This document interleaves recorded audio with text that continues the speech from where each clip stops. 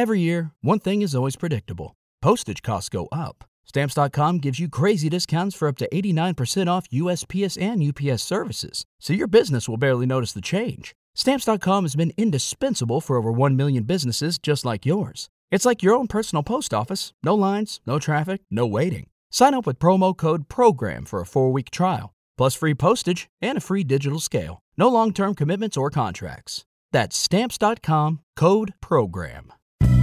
The following production is part of the We Be Geeks podcast collective.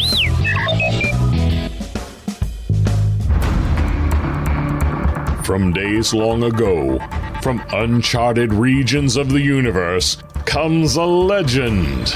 The dream that came through a million years, that lived on through all the tears. It came here, the Fandom Nexus. Fabulous secret powers were revealed to our host as he plugged in his microphone. I have a podcast!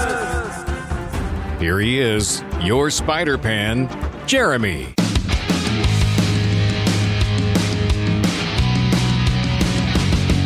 Hello and greetings, my friends. It is time once again to journey into the Neverland Fandom Nexus. I know it's been about 3 weeks since we were able to have another episode, and I've gotten to where they were every 2 weeks, and occasionally we'd have every week, but I'm working on getting consistency. Things are just a little crazy sometimes, and I don't know, ever since COVID hit, I haven't gotten my groove back going, I guess. But we are back, but I am flying solo today. Couldn't quite get coordinated with Philip today, and I really needed to get this show recorded and going. I have to go pick up the Wendy Nerd Heather, my wife, later from work. I'll have to tell you that story here in a bit after I tell you what's happening on the rest of the day on the show. Wow.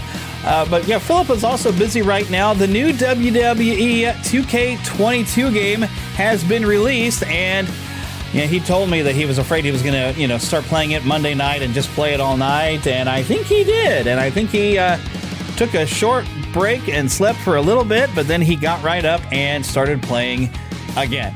So I see that he had just posted recently on Facebook that he's finished creating himself in the Creator Wrestler, and he's now working on other people.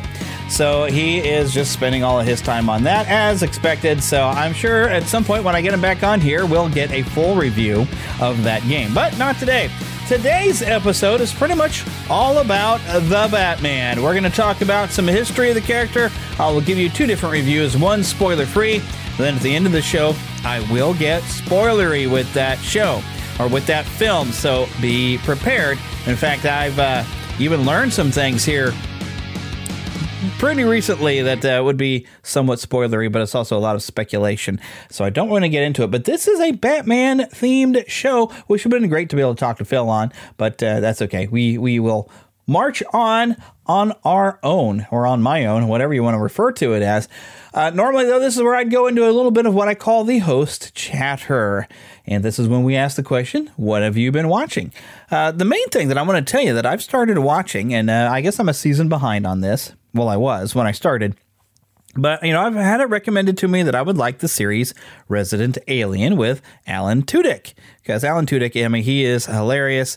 I don't remember what episode number it would be, but I did record with him at a panel at Planet Comic-Con a long time ago, and I did share some audio from that panel, and he was just a lot of fun at the panel. I didn't get a chance to ask him any questions, but he had brought a lot of random things from his travels and was giving them away to people who would ask questions. So it was really a lot of fun. He is just a character and a half and a really great actor. He's really good at really stepping into good character roles, and I don't know how many people could be playing an alien character that is, very distinct. Kind of like Brent Spiner playing Data. He had a very distinct mannerisms and everything, and Alan Tudyk has really got a very distinct as playing an alien who has arrived on Earth. And he is, in the first season, he has lost a device he needed to fulfill a mission, which his mission had been to set off the device that will kill all the humans, but leave everything else alive. That's at least where it got started, but his mission goes wrong when his ship gets struck by lightning. A lot of fun things happen along the way. There's a lot of goofy, kind of awkward comedy, a lot of good heartfelt kind of drama, especially the second season. The drama kind of picked up, but I've had some fun watching this goofy series with a lot of fun, quirky characters that live in this town that he's hiding out in. It's just been a lot of fun. I've really enjoyed it. Second season, though, like the third episode, and apparently I'm not the only one who really did not like this episode. It seems with a lot of series, they want to have an established franchise, and then they want to stick an agenda in it. And that happened in the third episode of the second season. Now, this is from a Dark Horse comic book that I don't know how many people were familiar with the subject of, within the comic book. But then we get a television series. They ran one season. It had a couple of woke moments in the first season, but it really wasn't that bad. But second season, third episode, it was just an episode, and it was really bad, and apparently got really bad ratings and reviews for that third episode. People really did not like it, but it seems it has picked up. I'm up through the fifth episode, I think, now. Yeah, I'm pretty sure I was up through the fifth episode that I've viewed, fifth or sixth, on Peacock. I'm not sure exactly where they're at when they're actually airing these. I believe on the Sci-Fi Channel, which... There's definitely been some language that I'm like, yeah, I don't know. How much are you allowed to say on cable now? I don't know. That's one thing I got to warn you. If you decide to watch it, it's definitely not something for your kids to watch. It is the way of television now. They will put some language after certain hours. And there was one word that I heard, it's like they bleeped once or twice, but now they've just let that word fly. Which apparently you can do in a PG-13 movie. You can let that word fly once, and they won't give you an R rating, which we did see happen in The Batman, which, by the way, The Batman, not a good movie to take your kids to, I gotta say. It was definitely not aimed at kids. Despite kids being fans of Batman, this is not one to take your kids to, which is something I saw another reviewer say, so I enjoyed this, but don't take your kids. I will go ahead and get that out there now, but we'll talk about that movie later, of course. But anyway, so yes, Resident Evil I have been watching, have been overall enjoying it. Do recommend it for adults.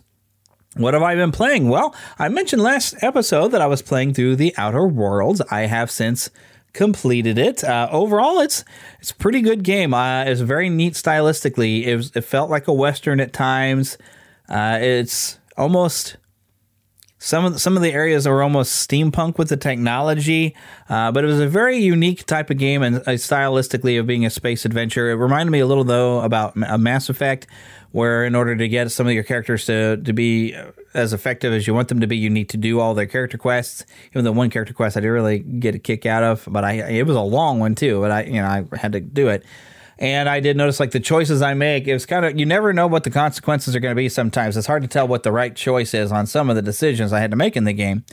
But everybody that I made a choice with, they showed up at the end in the final conflict and assisted me in the big final battle, which was kind of cool to see how it worked out. And then there was a big ending that showed the results of my actions of long term down the road, what was going to happen because of what I did and the choices I made in the game. So it was interesting. I did enjoy playing through it. And after I finished that, I fired up Far Cry 4, which this is only the second Far Cry game I've ever played. I did enjoy Far Cry 3. It had some real Rambo-feeling moments, in that one. Far Cry 4, I don't think I'm enjoying quite as much as Far Cry 3. It's still pretty good, but it's been more frustrating on finding the missions and trying to figure out what I want to do other than, all these side mission things that are, because you have side missions that are story-based and then you have just tons and tons of activities that it's just, I can't think of the word that I want to use. It's just stuffed, it's swollen with stuff, and it's more stuff than I really want to do, which Far Cry 3 kind of had a lot of activities and different things you could do, but Far Cry 4 seems that they doubled down on the concept of having as many things in the world as you could possibly want to do, which can be good. I mean, I guess you're going to get your value's worth of the price of a game these days, but yeah, it's just jam-packed with too much, and I'm actually I want to move the story along, and I can't. At the point I'm at, it will not let me move the story along or give me another story mission. I think there's one more side quest I need to do that I think will unlock some more story missions. But it seems like they're setting it up to where certain what seems like it'd be a side mission are now like a requirement that, but they don't feel like they're story. They're not adding to the main story. They're just like side stories, which is normally what a side mission is. But other than that, you do have quick activities of, oh, hey, there's a hostage over here. Go save the hostage. There's a person we want you to assassinate. Go do that. And those are like little, like mini activities. And there's tons of those. That's what I'm talking about, being kind of almost swamped in it. But yeah, overall though, it's still a pretty good game. It's keeping me busy. I did get frustrated and uninstalled it, but then I realized what I needed to do. I mean, there's one point in the game where they ask you to chase down a plane on an ATV. Well, the plane can fly and the ATV can't. And I was having a heck of a time trying to figure out what it was that they wanted me to do. And after 10 attempts at thinking, well, maybe I'm supposed to run it down and shoot it down. And I was trying to gun it down. And it just didn't seem to be having an effect. I was like, you know what? I'm done. I'm going to go play something else, I think. I uninstalled it, but then I looked up and say, I was like, did anybody figure this out? Well, of course, some people had to figure it out. So, but I was wondering, what do they expect me to do? And I did look up a solution for it online. I said, oh, is that what it is? So I reinstalled the game, came back and had to replay through a very, very long mission where this is the final step in the mission, really, is this one confusing thing of launching an ATV at a plane. But I did get through it and have continued on in the game. But I'm at a point where I'm like, I want to move the story along. I've done.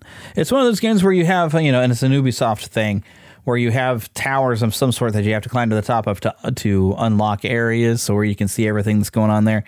In the area that I'm allowed, I've done all of those. I've done, I think, every enemy outpost that makes it more dangerous to be in the area. So I'm like, okay, come on, let's move the story along here. So, but overall, still playing along with it. And at some point, we do have the Skywalker Saga Lego Star Wars game, which I plan on pre-ordering, but I think I'm going to pre-order a PS5 version because there's a minifig that'll come along. And then when I get my PS5, I will play it on that later. It will take me some time to get there. I'm starting to regret a decision, though, to not go to Planet Comic-Con because I am trying to save some money up for stuff. Planet Comic-Con, their guest list is growing. It's coming up in April here in Kansas City, Missouri. And now Adam Savage, formerly of Mythbusters, now he's got tested. He's now coming, and I keep seeing stuff posted on their social media of all the guests that they're going to have come along to there. And if, it's coming up in April, if you live in the Kansas City area, or if you just feel like traveling to a convention, Planet Comic-Con this year is going to be lit. So it's going to, the word now is that smacks or slaps is what it is, which I guess it just hits you in the face really hard, but usually that's not a good thing. So, but I don't think I'm going to make it this year. I didn't really get a panel set up to where I was going to be able to attend as a presenter. But next year, hopefully we'll get things rolling back again because I miss making appearances at panels and getting to meet all of you that come out to them. We will try next year to get that rolling. All right, but anyways, it is time to take a look at some upcoming games and news. It always helps when I hit the right button. It seems every time.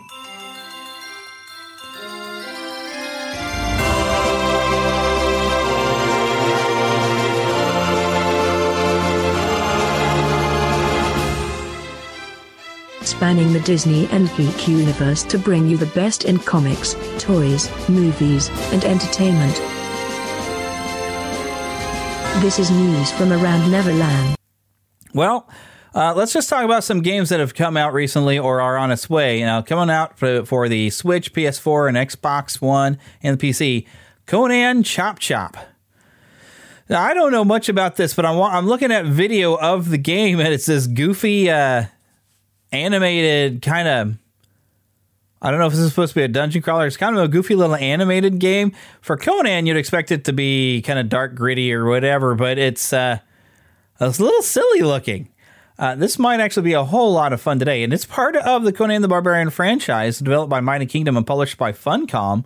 Like I said, for the Xbox One, Nintendo Switch, PlayStation 4, and PC. It's been released on March 1st. Has some online co-op multiplayer, some offline co-op multiplayer. And it looks really goofy. That's one of the ones I might actually want to look into. Elex 2, or Elex, I have never heard of even the first one. It's on PS4, PS5, Xbox, and Xbox One, and the PC. Why does it just say Xbox and Xbox One? I don't understand that. Well, they came out on March the 1st. I've watched just a little bit of video on that one. Also, Shadow Warrior 3. I never played the second one. Didn't finish the first one. A lot of more goofy fun. Gran Turismo 7 has come out on March the 4th. I remember playing the demos of that on the original PlayStation, and just the amount of realism they went in there. Very, very impressive what they've managed to do. And as I mentioned here this week, WWE 2K22 has released on all major systems. We have a Grand Theft Auto 5 releasing on PS5 and on Xbox systems. Of course, this is probably remastered. I don't know that they really made a whole lot of changes. You might recall, if those that are fans of that series, that they put out a trilogy, and they really didn't do a whole lot to spruce it up. And a lot of people were very disappointed, I guess, would be the word we would use.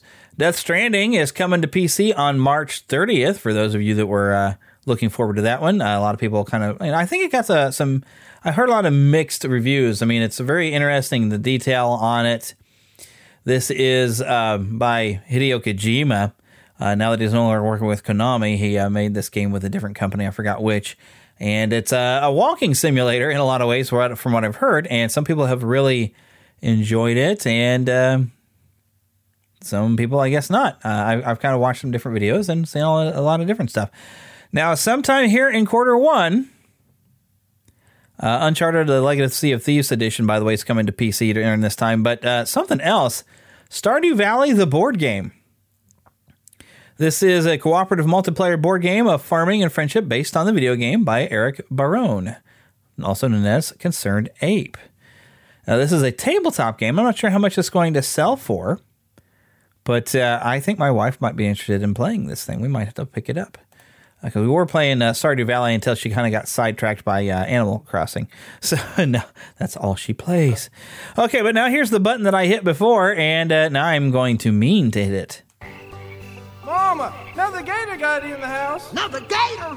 Give me that sugar. Come here. Get it, Mama. Get that gator. The Neverland Trailer Park. All right, this is something I had not heard of until I think I saw it as a Facebook, or not a Facebook ad, but a YouTube ad. It's called The Adam Project. Can we maybe slow down? There's no one even following us. Don't look back. Look up. I think we're about to have some company. Stop the car. What? What? Stop! Go, reverse! Laura, this is me. Hi. Parallel contact, babe? Well, you've always said that you've wished you'd met me earlier. Here I am.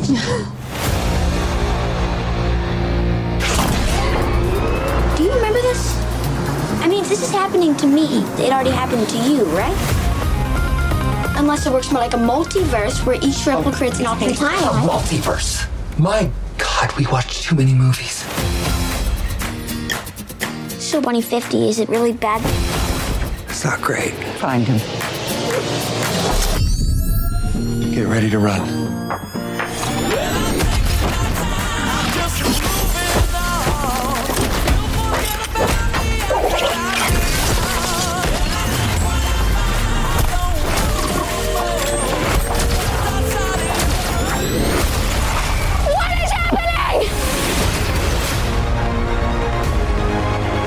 You know what you have to do. Stop time travel from ever being invented. Boom. What's your plan? Well, I'm not going to explain my plan to a 12-year-old nerd with an You don't inhaler because I do not have a plan, but I know somebody who does. Dad. I'm the godfather of time travel? The Adam Project. If we don't pull this off, we're not getting back. What do you say, kid? Punch that shit. Oh, yeah.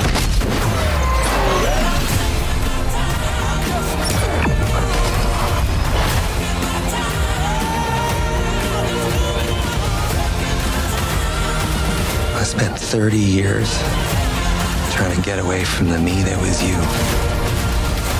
And I'll tell you what.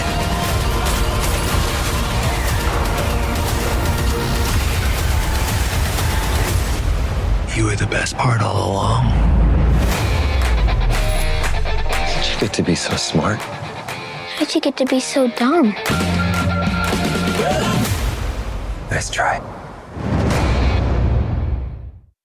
All right, this stars Ryan Reynolds, directed by Sean Levy. It's got the producers of Free Guy, which is encouraging because I really enjoyed Free Guy. It was a lot of fun.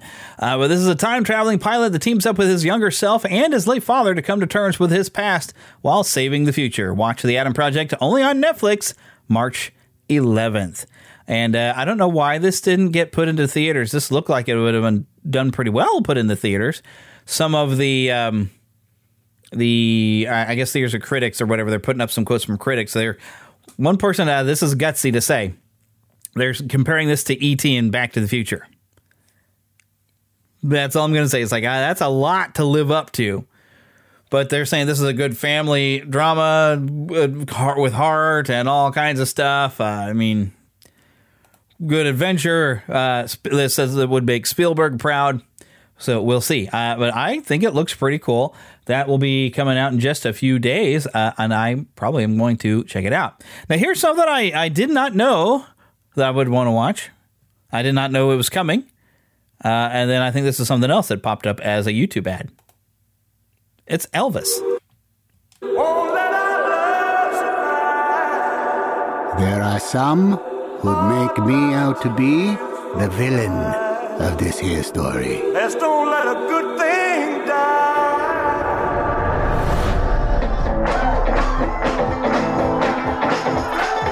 Are you born with destiny? Or does it just come knocking at your door? He's a young singer from Memphis, Tennessee. Give him a warm hayride welcome, Mr. Elvis Presley.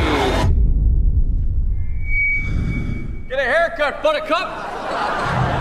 In that moment, I watched that skinny boy transform into a superhero.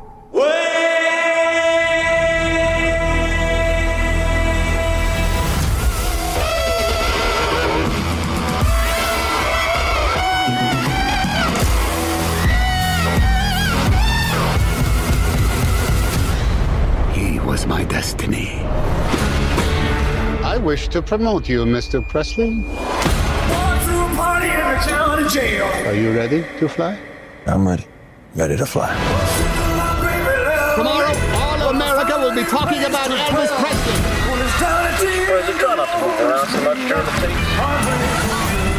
I can't move, I can't sing. Some people want to put me in jail the way I was moving. They might put me in jail for walking across the street, but you're a famous white boy. The way he sings is God-given, so there can't be nothing wrong with it.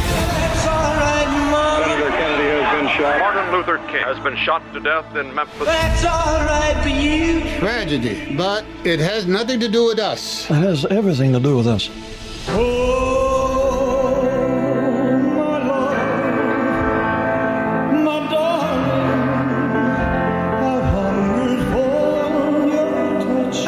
Everyone once told me, when things are too dangerous to say, sing.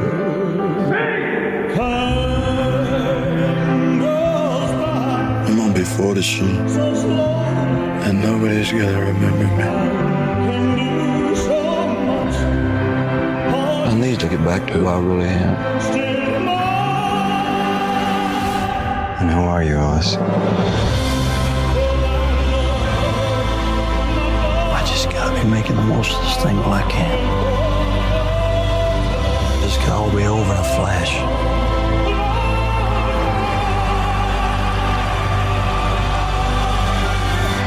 We are the same, you and I. We are two odd, lonely children reaching for eternity.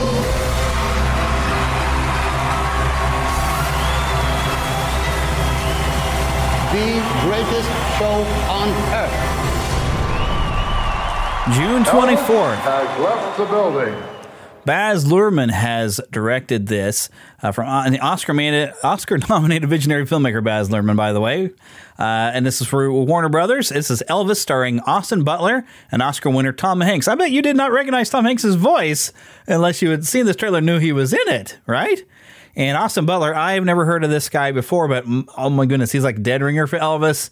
Even the way he's talking, oh my goodness. And granted, I was only alive for a few months before Elvis passed away. I guess Elvis could leave because I was his replacement, right? Sure. Yeah. Okay. But the film explores the life and music of Elvis Presley, seen through the prism of his complicated relationship with his enigmatic manager, Colonel Tom Parker. The story delves into the complex dynamic between Presley and Parker, spanning over 20 years, from Presley's rise to fame to his unprecedented stardom against the backdrop of the evolving cultural landscape and loss of innocence in America. Central to that journey is one of the most significant and influential people in Elvis's life, Priscilla Presley, played by Olivia DeJonge. Starring alongside Hanks Butler, award-winning theater actress Helen Thompson plays Elvis's mother, Gladys Richard Roxburgh, and portrays Elvis's father, Vernon and DeJonge. Plays Priscilla. Well, how does it say got like two different people? Okay, I think I'm getting a little confused here. There's a lot of names here. Luke Bracey plays Jerry Schilling. Natasha Bassett plays Dixie Locke. A lot of people. David Wenham, haven't seen him in a while. And from Lord of the Rings, plays Hank Snow. Kelvin Harrison Jr. Playing B.B. King. Sweet.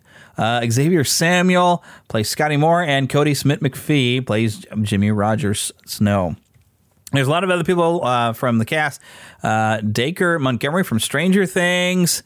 A lot of different people in this thing. I mean, it's packed, but it just looks good. I'm actually looking forward to checking this out. I'm not a big biopic type person. I never did see the one on Queen because I heard it wasn't really that accurate, but and people were kind of mixed on it. So I didn't watch it. Well, I guess it wasn't really about Queen. Maybe it was more about Freddie Mercury. I don't know. But I am a Queen fan. But I didn't see that one. But this one, it just looks good. So definitely want to check it out. Now let's go look into something a bit more fun that I didn't know there was going to be another trailer for, but in front of the Batman, there it was. Fantastic Beasts, Secrets of Dumbledore. Memory is everything. Without it, we are blind. Without it, we leave the fate of our world to chance.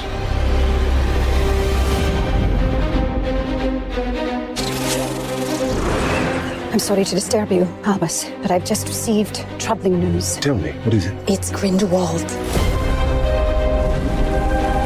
Our time is closed, my brothers and sisters. Our war with the Muggles begins today! The world as we know it is coming undone. If we're to defeat him, you'll have to trust me. Mr. Kowalski, we need you. I said I want an out and I want out. You do know I'm a witch, right? Dumbledore asked that I give you something, Jacob. This is the team that's going to take down the most dangerous wizard in the century. Who wouldn't like our chances? No one can know everything, not even you. What you're doing is madness. With or without you, I'll burn down their world. Dangerous times favor dangerous men. If by tea time all of us are still alive, you should consider our efforts a success, Mr. Kowalski. My pleasure. Do you really intend to turn your back on your own kind? It was you who said we could reshape the world. Even if we make mistakes, we can try to make things right.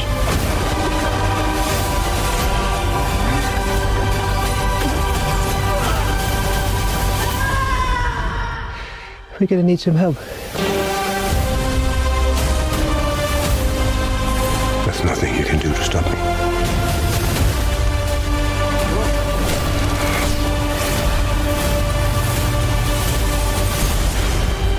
Things are not quite what they appear.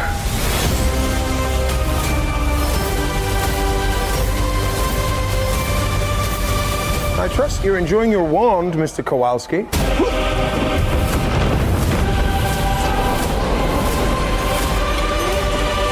Can I keep this?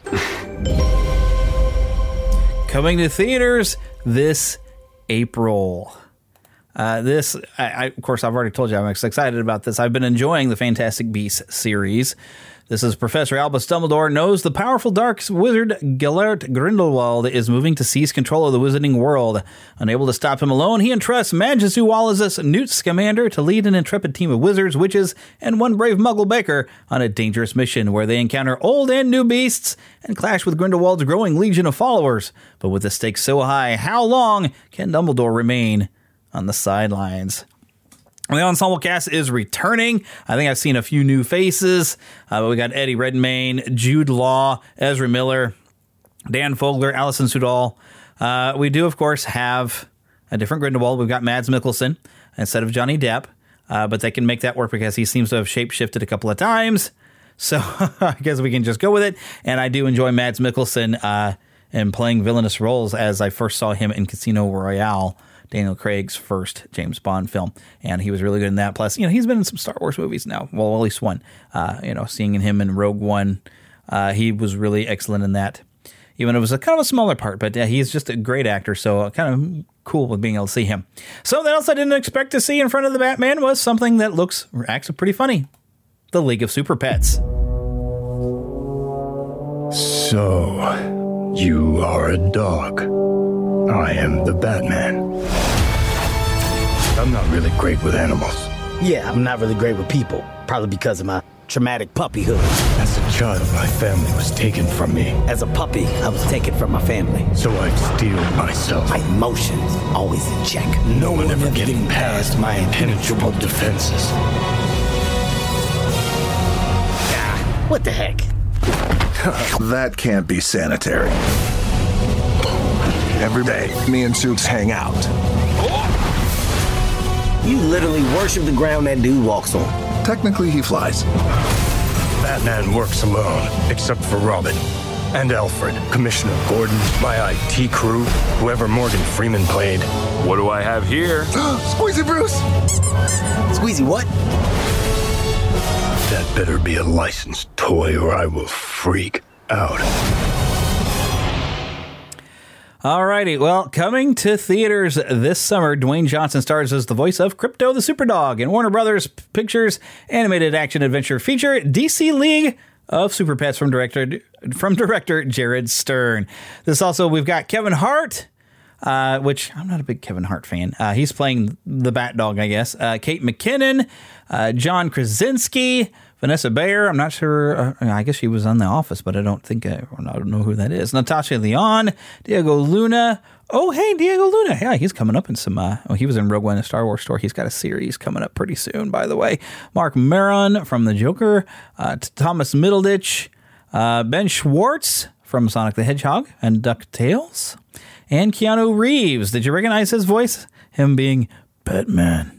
So in the DC League of Super Pets, Crypto the Superdog and Superman are inseparable best friends, sharing the same superpowers, fighting crime on Metropolis side by side. When Superman and the rest of the Justice League are kidnapped, Crypto must convince a ragtag shelter pack, Ace the Hound, PB the Pot-Bellied Pig, Merton the Turtle, and Chip the Squirrel to master their own newfound powers and to help him rescue the superheroes.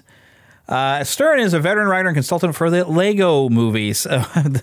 This is his animated feature film directorial debut. That's pretty good caliber right there because I've enjoyed the Lego movies. They've been a lot of fun.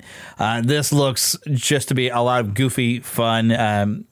Something I didn't think I would be interested in, but as it's been coming along, I'm getting to get another look at it. I'm thinking I'm going to have a good time and I'm going to go see this. It should be fun. Something else I'd never heard of, but would you be interested in seeing a Nick Cage comedy where Nick Cage basically is playing himself? Now, I couldn't find the actual trailer I saw in front of the Batman, but I did find this one. The Unbearable Weight Nick Cage, of Massive Talent. I love you! Nick Cage. Nick, you've been living at the Sunset Tower for over a year. They love having me there. You owe them $600,000. Okay, I'm gonna deal with all that, but I'm gonna get this next wrong. And when I do, all of that changes. Then I'm back. Not that you went anywhere. Nicolas Cage, oh my God, I love you. He was so good in The Rock. What about Gone in 60 Seconds? Have you seen Croods 2? No, I'm 44 years old. Why would I see Croods 2? I've seen Face Off and Con Air. We got another offer. What's it about? You head to southern Spain and you attend a wealthy gentleman's birthday party. I would never do that. It's $1 million, Nick. I'll take it. The guy that owns this house, what's his name? Javi. Yeah, Javi. Mr. Cage. Excuse me, is Javi going to want me to, I'm not sure I understand. Look, if Javi... I am Javi.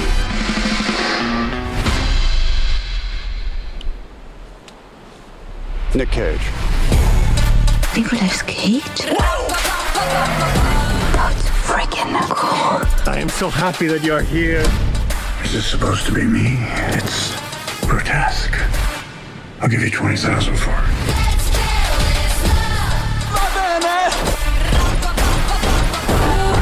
What have you got there? Divine inspiration.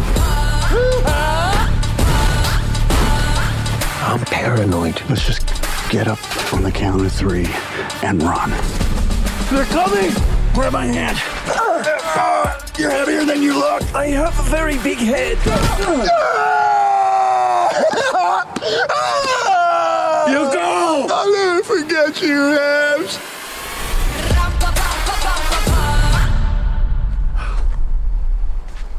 Mr. Cage? It turns out we could have just walked around. Wow, you're so. April 22nd. This is not the same trailer that I saw in the theater over the weekend.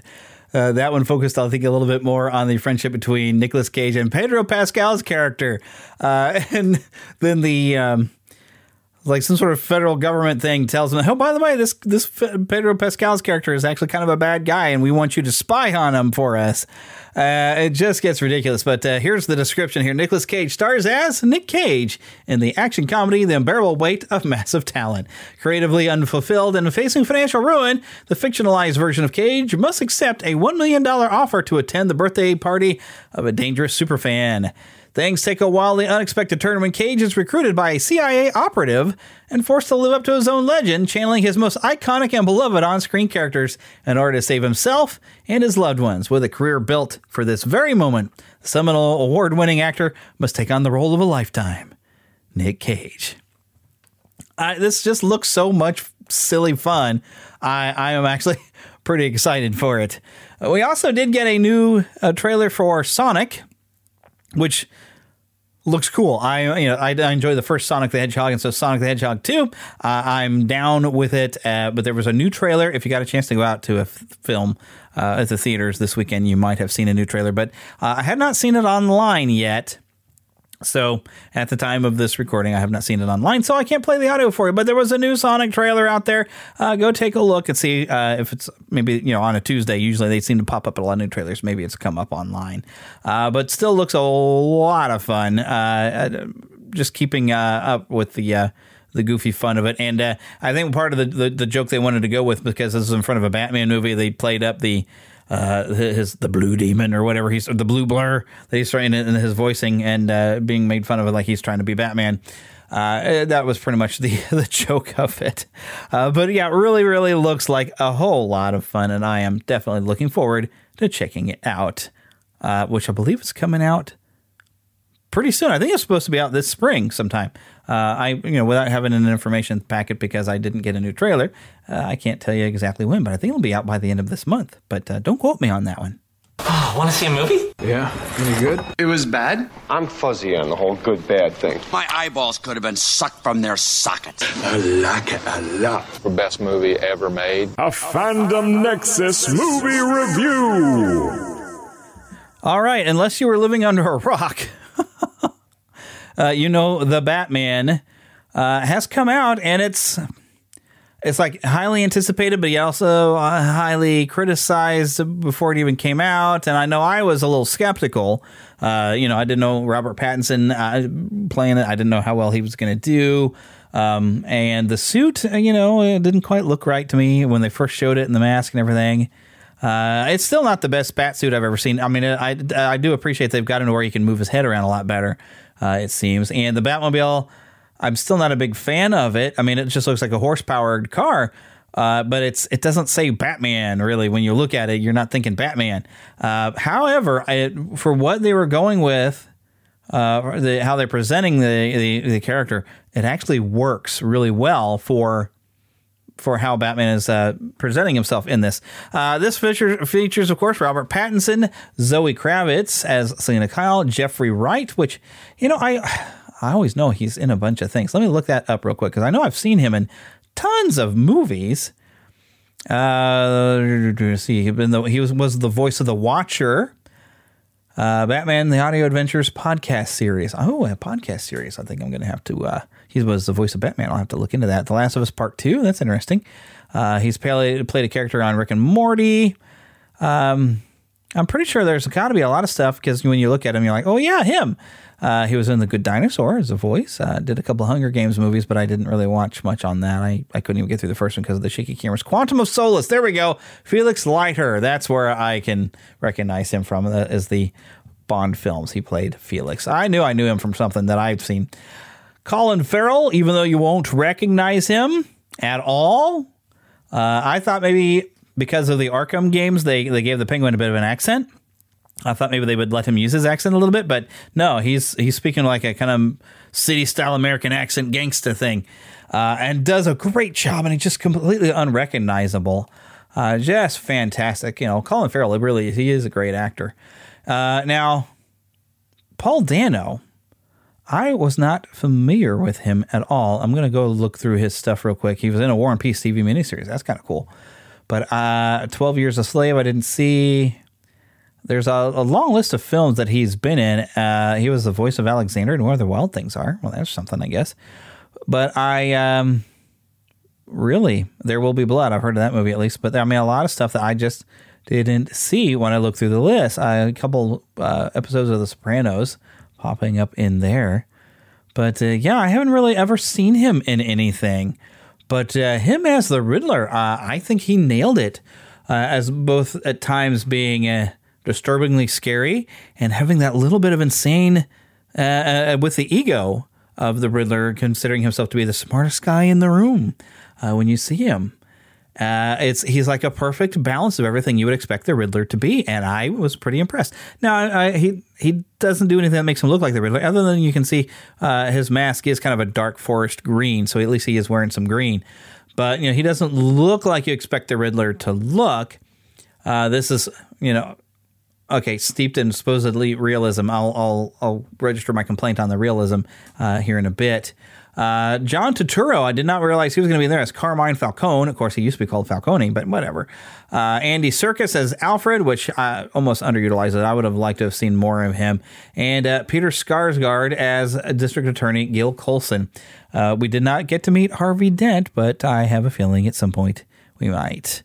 Overall, the casting, I think everybody really did a very good job with their characters. You've got about 3 hours where every character kind of has an arc altogether. And this movie, it knows that we know who Batman is.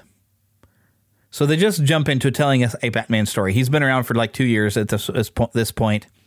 And this is a detective story. In fact, this reminded me, when you read a comic book arc that takes a year to tell the story, like the Hush.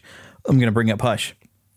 If you happen to have read it or heard of it, they did make an animated film based off of it. But Hush, I believe it was like a year-long story, and every issue or two would have one villain that would kind of focus on, but there was still an overarching villain and mystery that was somehow connected with all the villains he was coming across.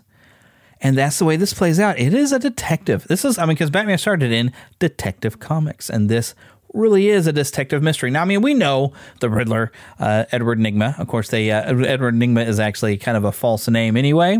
They never even mentioned him as being Edward Nygma. They gave him more of his real name, which I believe has been used in the comics. I don't read a lot of Batman. But the mystery is, why is he doing what he's doing? Who is he? We need to catch him. We need to stop him. He's killing people and leaving envelopes for the Batman with riddles and encryption keys and stuff like that of, where he gives the solution. But all these riddles are all connected, and the riddles are underneath other riddles. And it's very interesting with the challenge that he's trying to present to Batman. And you see also Batman's relationship with the police as they're kind of trying to build trust with each other. Maybe he trusts James Gordon, and that's about it. And that's kind of the way it works. And he's the only one that trusts the Batman. And so we have a lot of that character development. We see some characters that are kind of opposed to the Batman early in the movie. We see them later, and they're like, yeah, you're actually have been kind of helpful to us. So they kind of get cool with them. There are probably some corrupt police in there, because this film also deals with a lot of the corruption of Gotham City and just how deep does that corruption go. And that is secrets the Riddler knows, and he's trying to riddle the Batman into finding out just how deep that corruption goes. And it'll make him question everything he believes in through the course of the film, and also has a really good character arc that you don't see happening for a long time. You don't see Bruce Wayne really growing as a character, because he's mainly in the Batsuit most of the time. You don't see him as Bruce Wayne very often.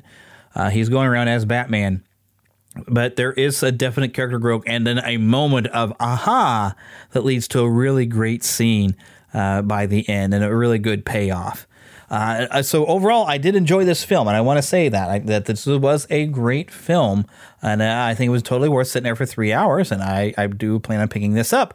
This was written by Matt Reeves, Peter Craig, and Bill Finger is credited as being a Batman created by, of course, we all know Bob Kane, but directed by Matt Reeves as well, and I expect we might see more from him. In fact, I've been hearing that he is supposed to be putting some sort of GCPD series on HBO Max.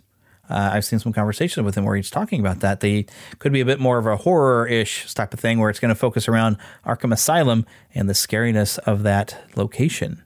So we've got some upcoming things. Now, my only complaint, and this is the same complaint I had when you look at the teasers and the trailers, is we see times where the armor doesn't make sense.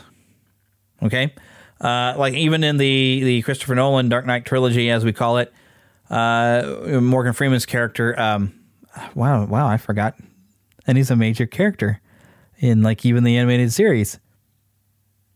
And it's gone. Wow, it's just the name of character. But he tells him that the armor will protect him, except for a straight shot from a gun, and it's going to hurt him or probably pierce the armor. Because the idea here with Batman, he's got to have light enough armor to where he can move, and he's got to move quickly. If the armor's too heavy, he's not going to be able to move that well. As we saw in the 89 Batman, that shot from a gun would knock him down. He'd get back up, but it'd knock him down. It wouldn't pierce the armor, but the force of the impact of the bullet would still knock him down and maybe knock the wind out of him a little bit. But that's believable armor for having just enough, maybe Kevlar that's light enough for him to move, but, he's not going to, unless somebody gets a direct shot right at him, it's not going to pierce the armor and he's going to survive. This armor, there's times we see him take a pretty point-blank shot in the chest, near at the beginning. The first fight of things, somebody gets a handgun shot, just bam! I'm fine, doesn't feel it. There's other times you see him a fully automatic weapon. It does hit him. You see it spark up the armor. Didn't phase him at all. There's another time where Batman takes a pretty nasty fall after using a really cool wingsuit, by the way. But he doesn't land well, and he bashes into a lot of stuff, hits the ground. Gets up. No, I'm okay. He might limbo a little bit. Now, any other Batman, even the animated series, we see him with that type of fall, he's going to be hurt, and he might call for Alfred to come and pick him up at my location. I'm sending off a device so you can find me. That kind of thing. Because he's Batman. He's not Superman. And part of what makes Batman cool is him being human. And we lost a lot of that humanness when he seems to be able to take impacts. In fact, I see in the film you will see him take a near identical fall to where I've seen a man fall from that same height and die. Owen Hart here in Kansas City at Kemper Arena at a wrestling event at pay-per-view. I was there, and Batman takes a very similar fall towards the end of the film, and he's fine. But this is also after. He finally had he got shot by something, finally knocked him down, and it was like a shotgun, and it knocked him completely delirious. I'm like, he has taken all these shots from all these guns, but finally it's a shotgun that knocks him on his butt and knocks him delirious. It's like story convenience. It's plot armor in the worst way. But that's my only complaint. Other than that, I really did enjoy it, but I do not want to get into any spoilers right now. We will return to this. And I will drop some spoilers, by the way, and I will warn you ahead of time, but that'll be at the end of the film. I do want to bring up another film that I watched that I didn't know was going to be on Disney+. I missed it in theaters. West Side Story. I probably should have brought this up before we got into the Batman, right? But I have never seen the original West Side Story film, but it's now on Disney Plus. You can watch it. I do recommend you watch it. It is a good film. So here we go. The 2021 Steven Spielberg directed West Side Story. It's, Tony Kushner wrote a screenplay. Arthur Donnelly is based on a stage play and a book. I mean, it's got some of the same people who did the original. And you've got Ansel Elgort as Tony, Rachel Ziegler as Maria, which I believe she's supposed to be a newcomer. Basically, a lot of people, other than Rita Moreno, playing Valentina, and she was in the original film as well. But a lot of people I had not ever heard of. They may have all been pulled from Broadway as far as I know. But wow, can these people sing. And they're really good acting. Rachel Ziegler is who they currently got to play Snow White in the remake of that. Now, when you look at her, I mean, she's very much Hispanic. And that's, as much as she's great, and I think she could play a great Snow White, they're losing track of who the character's supposed to be. And there's a reason why she's known as Snow White in the original Grimm's Brothers fairy tales. But, that's a whole different thing. She will be popping up in Shazam! Fury of the Gods. Pretty exciting. She popped up on a George Lucas talk show as a peach farmer himself, and was on a podcast series called Princess of South Beach.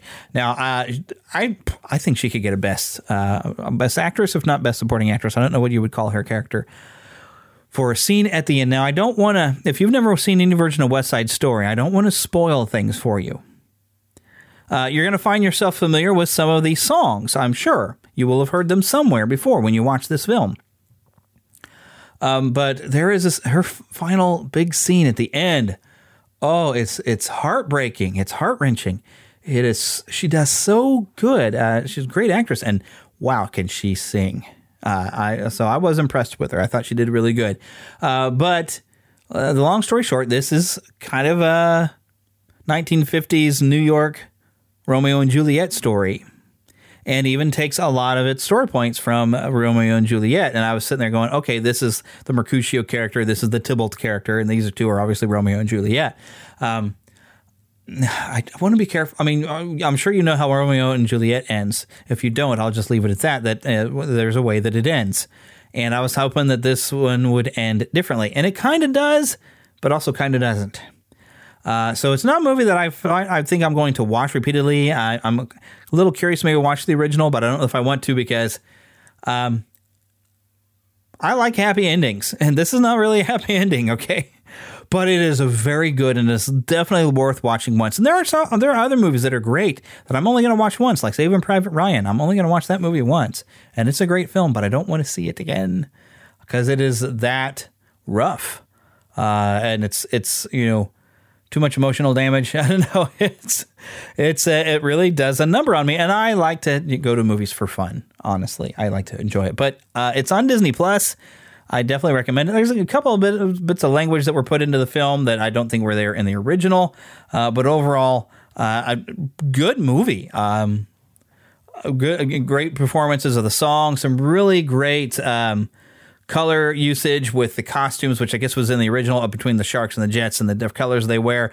And even some great symbolism where we see Maria's character, who's been wearing the colors of the sharks, starts wearing colors of the jets, and then eventually takes a color of her own, which meant a lot. I got the symbolism. I've taken some film appreciation classes in my day, and really just great direction.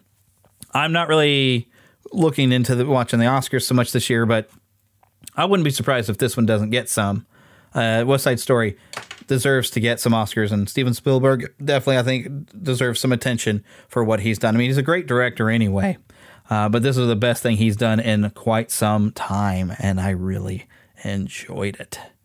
But now, I do have a main topic thing that I want to get into with you, and it's the Batman. Since his debut, Batman has transcended the realm of comics to become one of the most popular and enduring characters in all of entertainment. He's graced the large screen and small screen numerous times in movies, TV animation, and video games. We've seen the Dark Knight's face and logo on t-shirts, hoodies, shoes, hats, leggings, and just about every other article of clothing imaginable. He's inspired toys from free fast food giveaways to high-end collectibles, and has showed up on nearly every product imaginable. He's been the subject of documentary films, college studies, and art shows. I'd kind of like to do that college study. He's inspired memes, comedy sketches, and parodies, launched his own unofficial holiday, and inspired thousands of cosplayers worldwide. He's part of our shared culture and awareness. People know who Batman is, no matter what their age is or what their interest is, and regardless of whether or not they follow comics or superpowered heroes. And I can, that's a whole paragraph from DCComics.com. And I mean, I think the first major thing of Batman I remember watching was in the early 80s, He-Man and the Masters of the Universe would come on at 4:30, then at 5 o'clock. And I can never remember if they showed it for just half hour or if they showed it for the full hour so you get to both parts of the story. But they had the 1968, I believe, Batman on syndication, and I would watch it every day. Now, I didn't know they were trying to be campy and silly. To me, it was Batman. And I was probably familiar with Batman mainly from watching the Superfans cartoons every Saturday morning. And, even I think Saturday, not Saturday afternoon so much, but like weekday afternoons, I believe Super Friends was on because you had, different versions of Super Friends. They had Challenge of the Super Friends and all that kind of thing. Some would be a Saturday morning and some would be on syndication. And I remember watching. So I'm familiar with Batman and his friends being Superman and Wonder Woman and Aquaman, So that was my familiarity. But I got even more familiar kind of with the 1960s series. That was the Batman I was used to. I got to say, in 1989, when I started seeing it, I kind of blew my mind what was going on. I was like, that is not the Batman I remembered. But, I was just a kid at the time. I mean, 89, I was 12 years old. I wasn't, I was kind of a Marvel guy, I guess, really. So I wasn't really paying attention to Batman. Didn't know a whole lot about it. But there's some interesting stories with the 89 Batman. And some of you might already know this, but we're going to get into it later anyway. But let's go back to 1939 with DC Comics looking for a new hero. And this is a character who could build on the wild success of earlier phenomenon, Superman. And they went to an unlikely creative source. A gag cartoonist named Bob Kane asked him to design a new hero. Bob Kane, with the writer Bill Finger, would actually go on to conceive one of the most popular and enduring characters of the 20th century.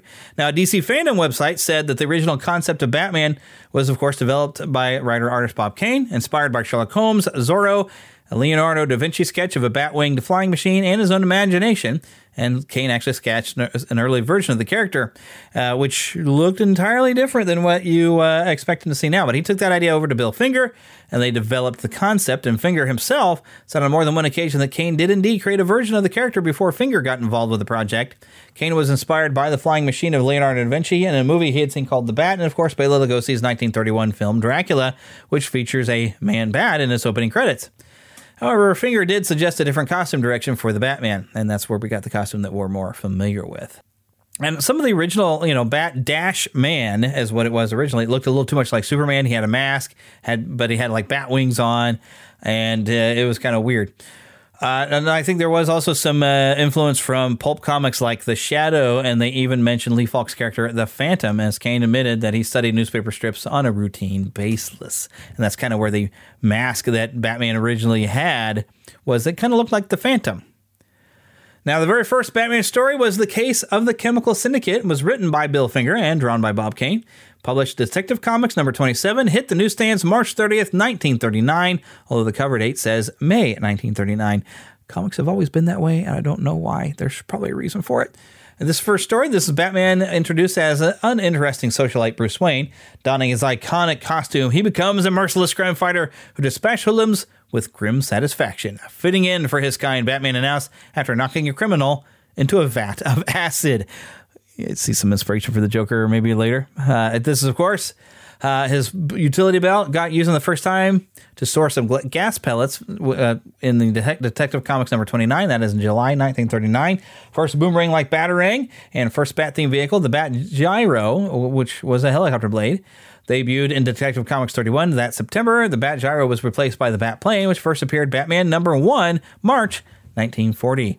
Batman's tragic origin story, in which a mugger guns down Bruce Wayne's parents as the family walks home from a movie, was introduced 6 months after the hero's debut in Detective Comics number 33 in November 1939. This seemingly simple origin would continue to be explored and mined for emotional depth for decades to come.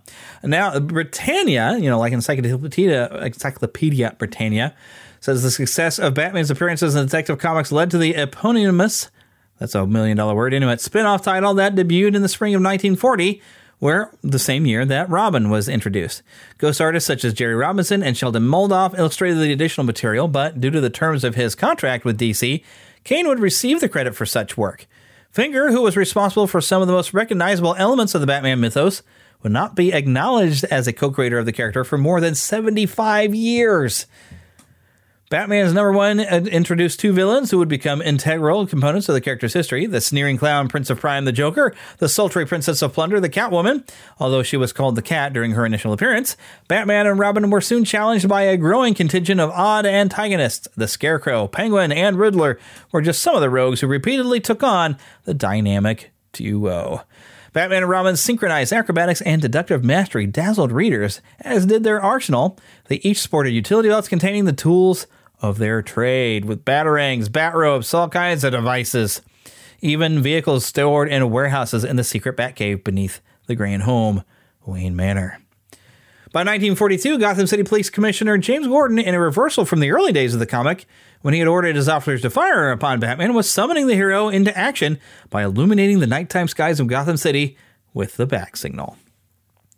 Now, they started appearing in DC's World's Finest, well, it was World's Best at the time, in 1943, and they got their own newspaper strip, and they segued into movie theaters and two serials. When 1943 is The Batman, or just Batman, and then The New Adventures of Batman and Robin in 1949. They guest starred in several episodes of the radio program The Adventures of Superman in the mid-1940s, which I've heard some of the radio adventures of Superman, and even Superman was quite different. So I'm going to jump ahead here to January 12th, 1966. That's when it was. ABC premiered a live-action Batman television series starring Adam West and Burt Ward.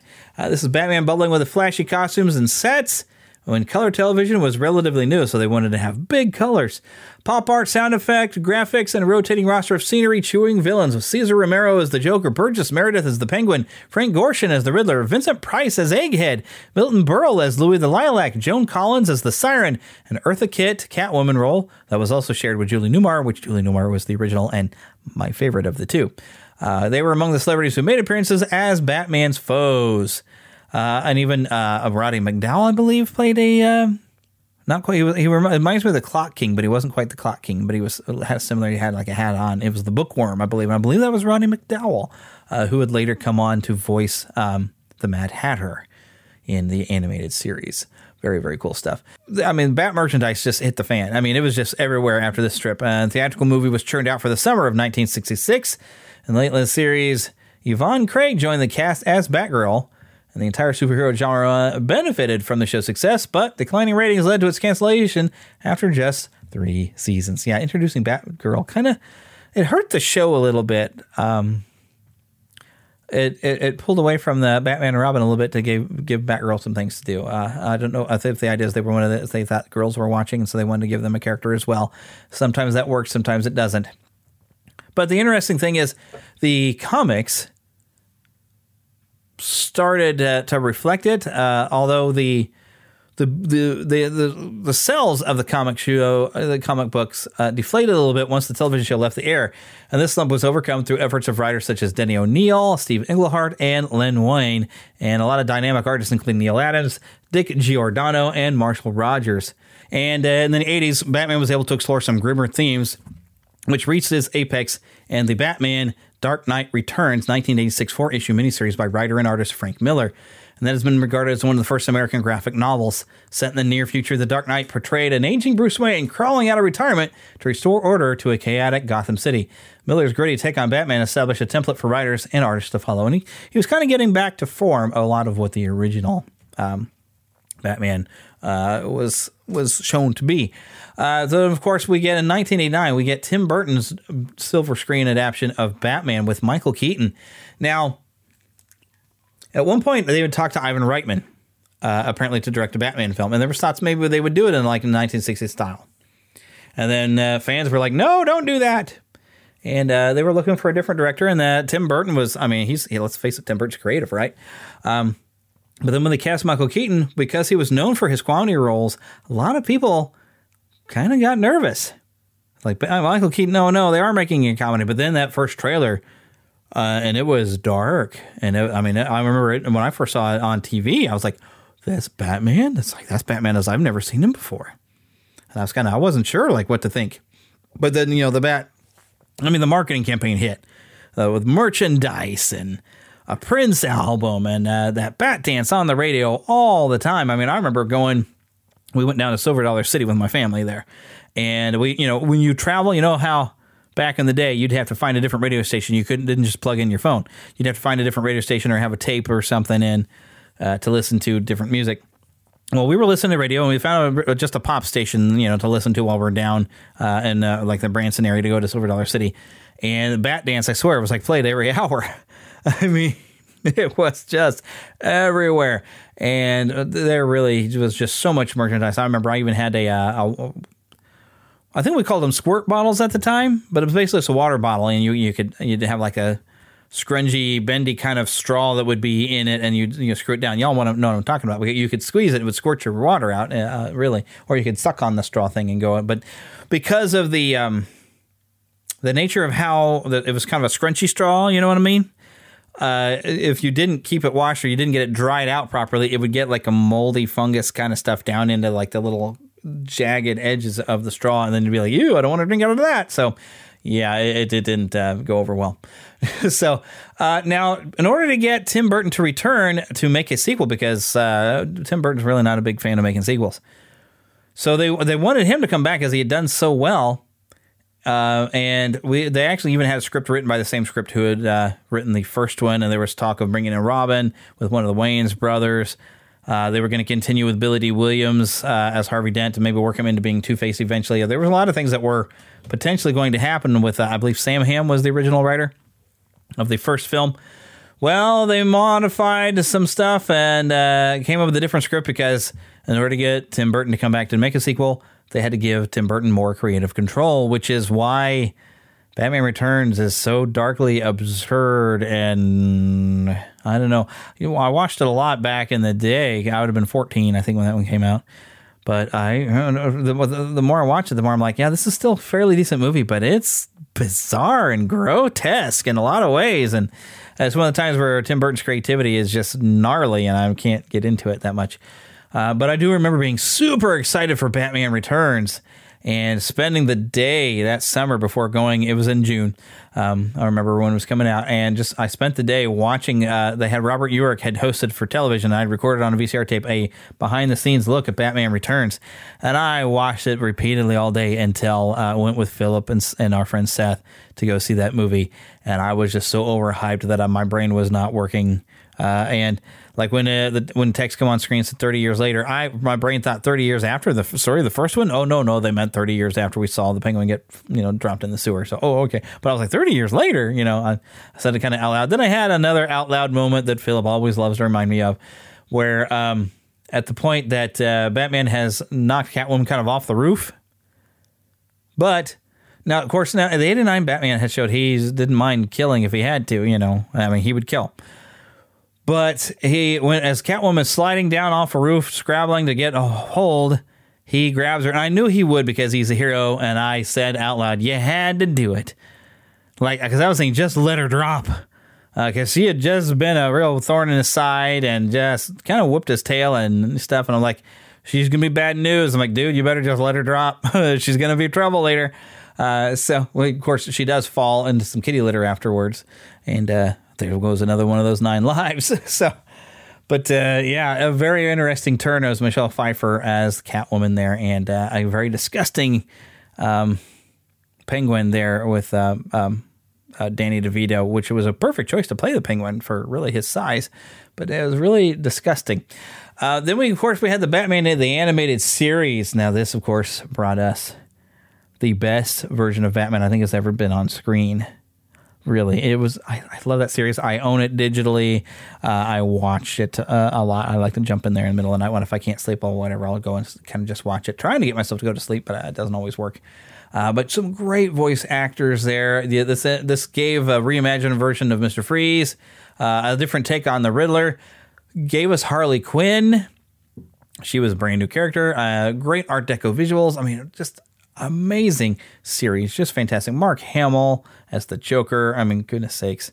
And I cannot remember it for some reason. Kevin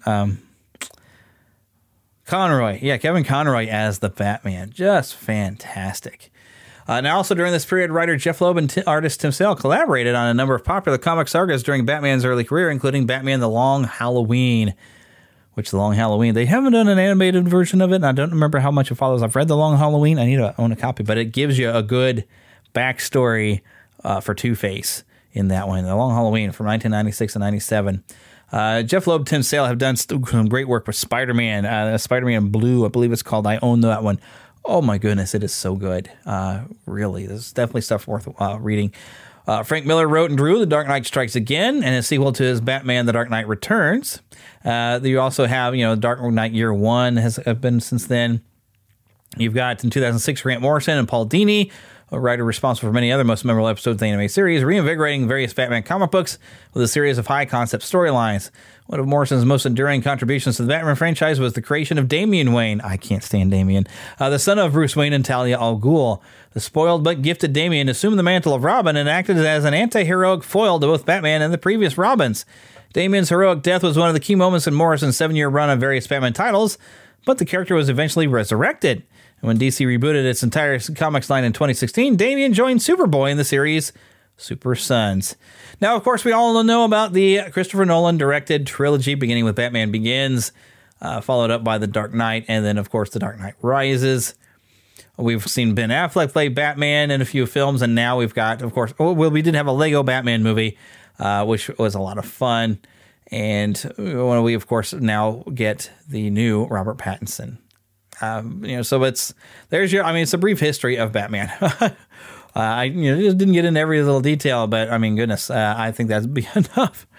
But so yeah, Batman has just been with us. He's an iconic character, and what makes him special is being an ordinary human that's gone to the peak of his studies and combat and escape artist and just everything.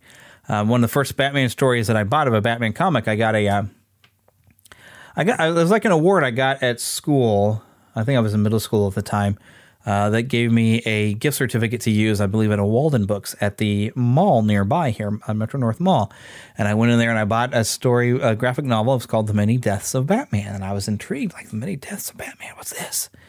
And it was someone going around, and it didn't feature like the major Batman villains, but someone was going around killing people who could have been Batman and putting them in a Batman costume or finding their bodies. And these were people that it turned out had maybe been some of the people that had trained Bruce Wayne that didn't realize they were training Batman. It's like a race car driver and things like that. So it's a really great mystery story. But it's one of the first things that I ever bought.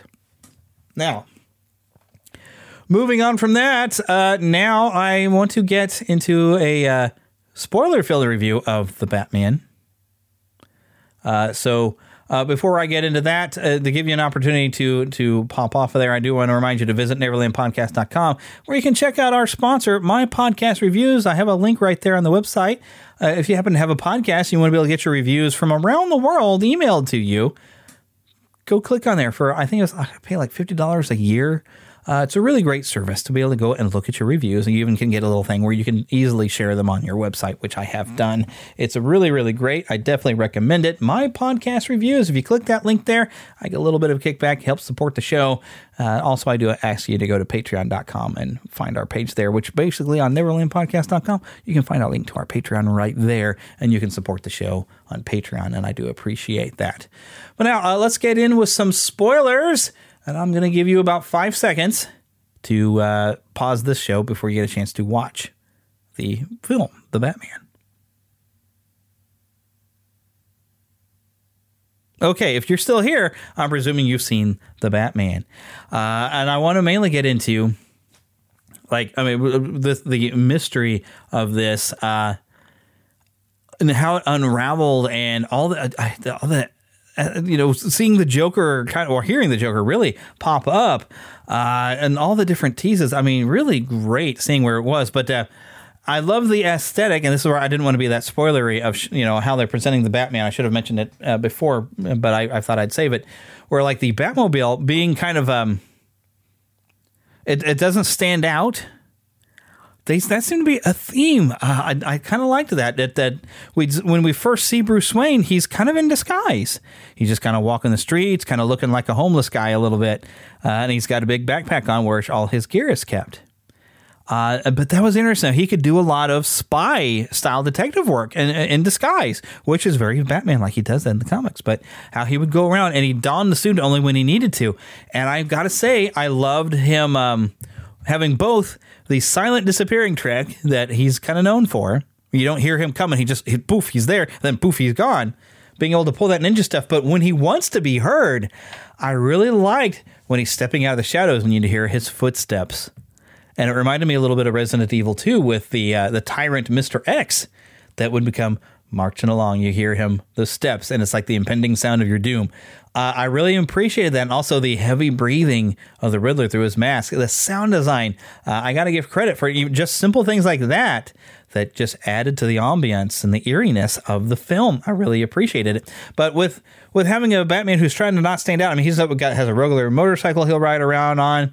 I'm sure there's some tricks on that motorcycle we haven't seen, but having a car that you don't look at and say, oh my gosh, that's a Batmobile, having it just be kind of a muscle car, you wouldn't think anything of it if he was just driving it down the street. You wouldn't say, oh my gosh, it's Batman. You would just say, well, wow, that's a souped up car. So, and it worked in that aspect. I mean, it's not a cool Batmobile, but it's a cool Batmobile idea, that they being nondescript. So there's a lot of really neat things going on there. But now I did stick around for a post-credit thing. And there was, hopefully you did too, but there was a little question mark cursor thing that popped up in the middle of the screen and said goodbye. And then before it fades out, it kind of seems to turn to some different lettering, but it happens really fast. I didn't get to catch it. You'd have to be able to snap a photo with your phone or something to catch this. But it does have a website that's Ratalada, RATAALADA.com.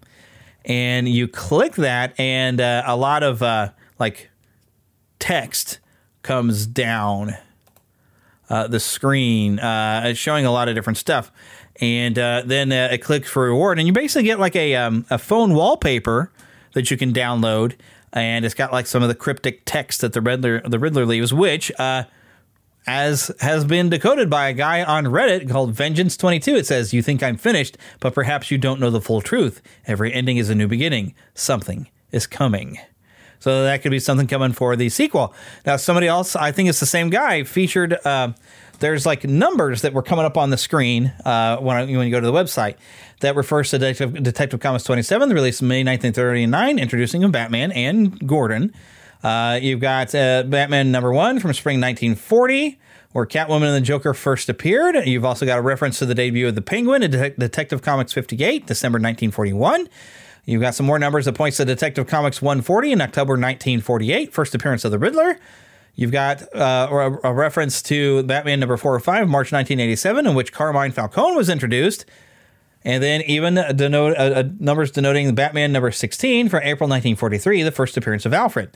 But there are two final numbers, and let me read these directly. That was over on IGN. Final two are the important ones. In 3/4/2022 is easy. That's Batman's release date on March 4th. However, 258.10/1974 seemingly points to Batman number 258 from October 1974. As noted by the Reddit post, Batman 258 features a story in which Two-Face is broken out of Arkham Asylum. As such, some fans are wondering if a sequel to the Batman will feature the corrupt district attorney. However, it's worth noting that Batman 258 is the first time Arkham Asylum was featured in DC Comics, so it may be that the website is hinting at Arkham may be a large part of a potential sequel. Now, if you add in that thought of that Matt Reeves has talked about, they're working on a series that I guess it's going to be titled GCPD, but it's going to be focusing a lot on Arkham Asylum. It could be a reference to that series. We don't know. That seems to be a little bit more likely, but I'd love to see Two-Face done properly as we see him in the Long Halloween or in Batman the Animated Series. I'd love to see Two-Face done in that fashion. But once again, and I'll try to put the links in the show notes for this, though, so you can look at this yourself. RATAALADA.com. that is where you can go and see this, and you can go get your wallpaper. It's a pretty neat little thing. It looks like the Joker or the Riddler has one last riddle for you. All right, now we do want to have some thank yous before we leave today. I want to, of course, thank Karen Kennedy, Ricky Pope of Christian Nerds Unite, and Darren Wilhite of the Wilhite and Wall Show for helping me out with the introduction in the show. And Ricky Pope has got a couple other voice things he's helped out with in the middle of the show. Remember, you can email us, podcast@neverlandpodcast.com. Find us on twitter.com, NeverlandPcast, although I don't spend a lot of time on Twitter. Facebook.com, Neverland Podcast. Also, we do have a Facebook group, Facebook groups, Neverland Podcast. We do have a voicemail number, although I think they're about to shut it down because I haven't really used it to make any calls. 816-226-6492. On our website, make sure you go and join the Neverlanders to pick yourself a nickname as a Lost Boy or Pixie. And of course, don't forget about our Patreon link. I do appreciate the help. But for now, get lost in an adventure. We'll see you next time.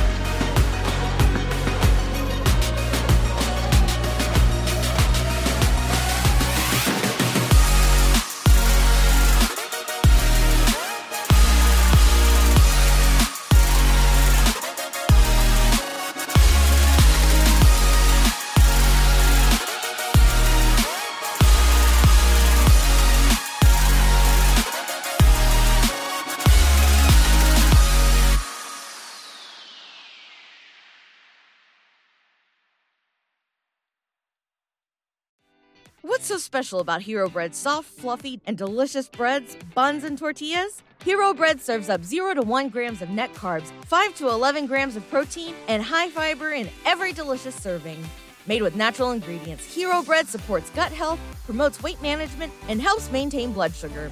Hero also drops other limited edition ultra-low net carb goodies like rich flaky croissants and buttery brioche slider rolls. Head to hero.co to shop today.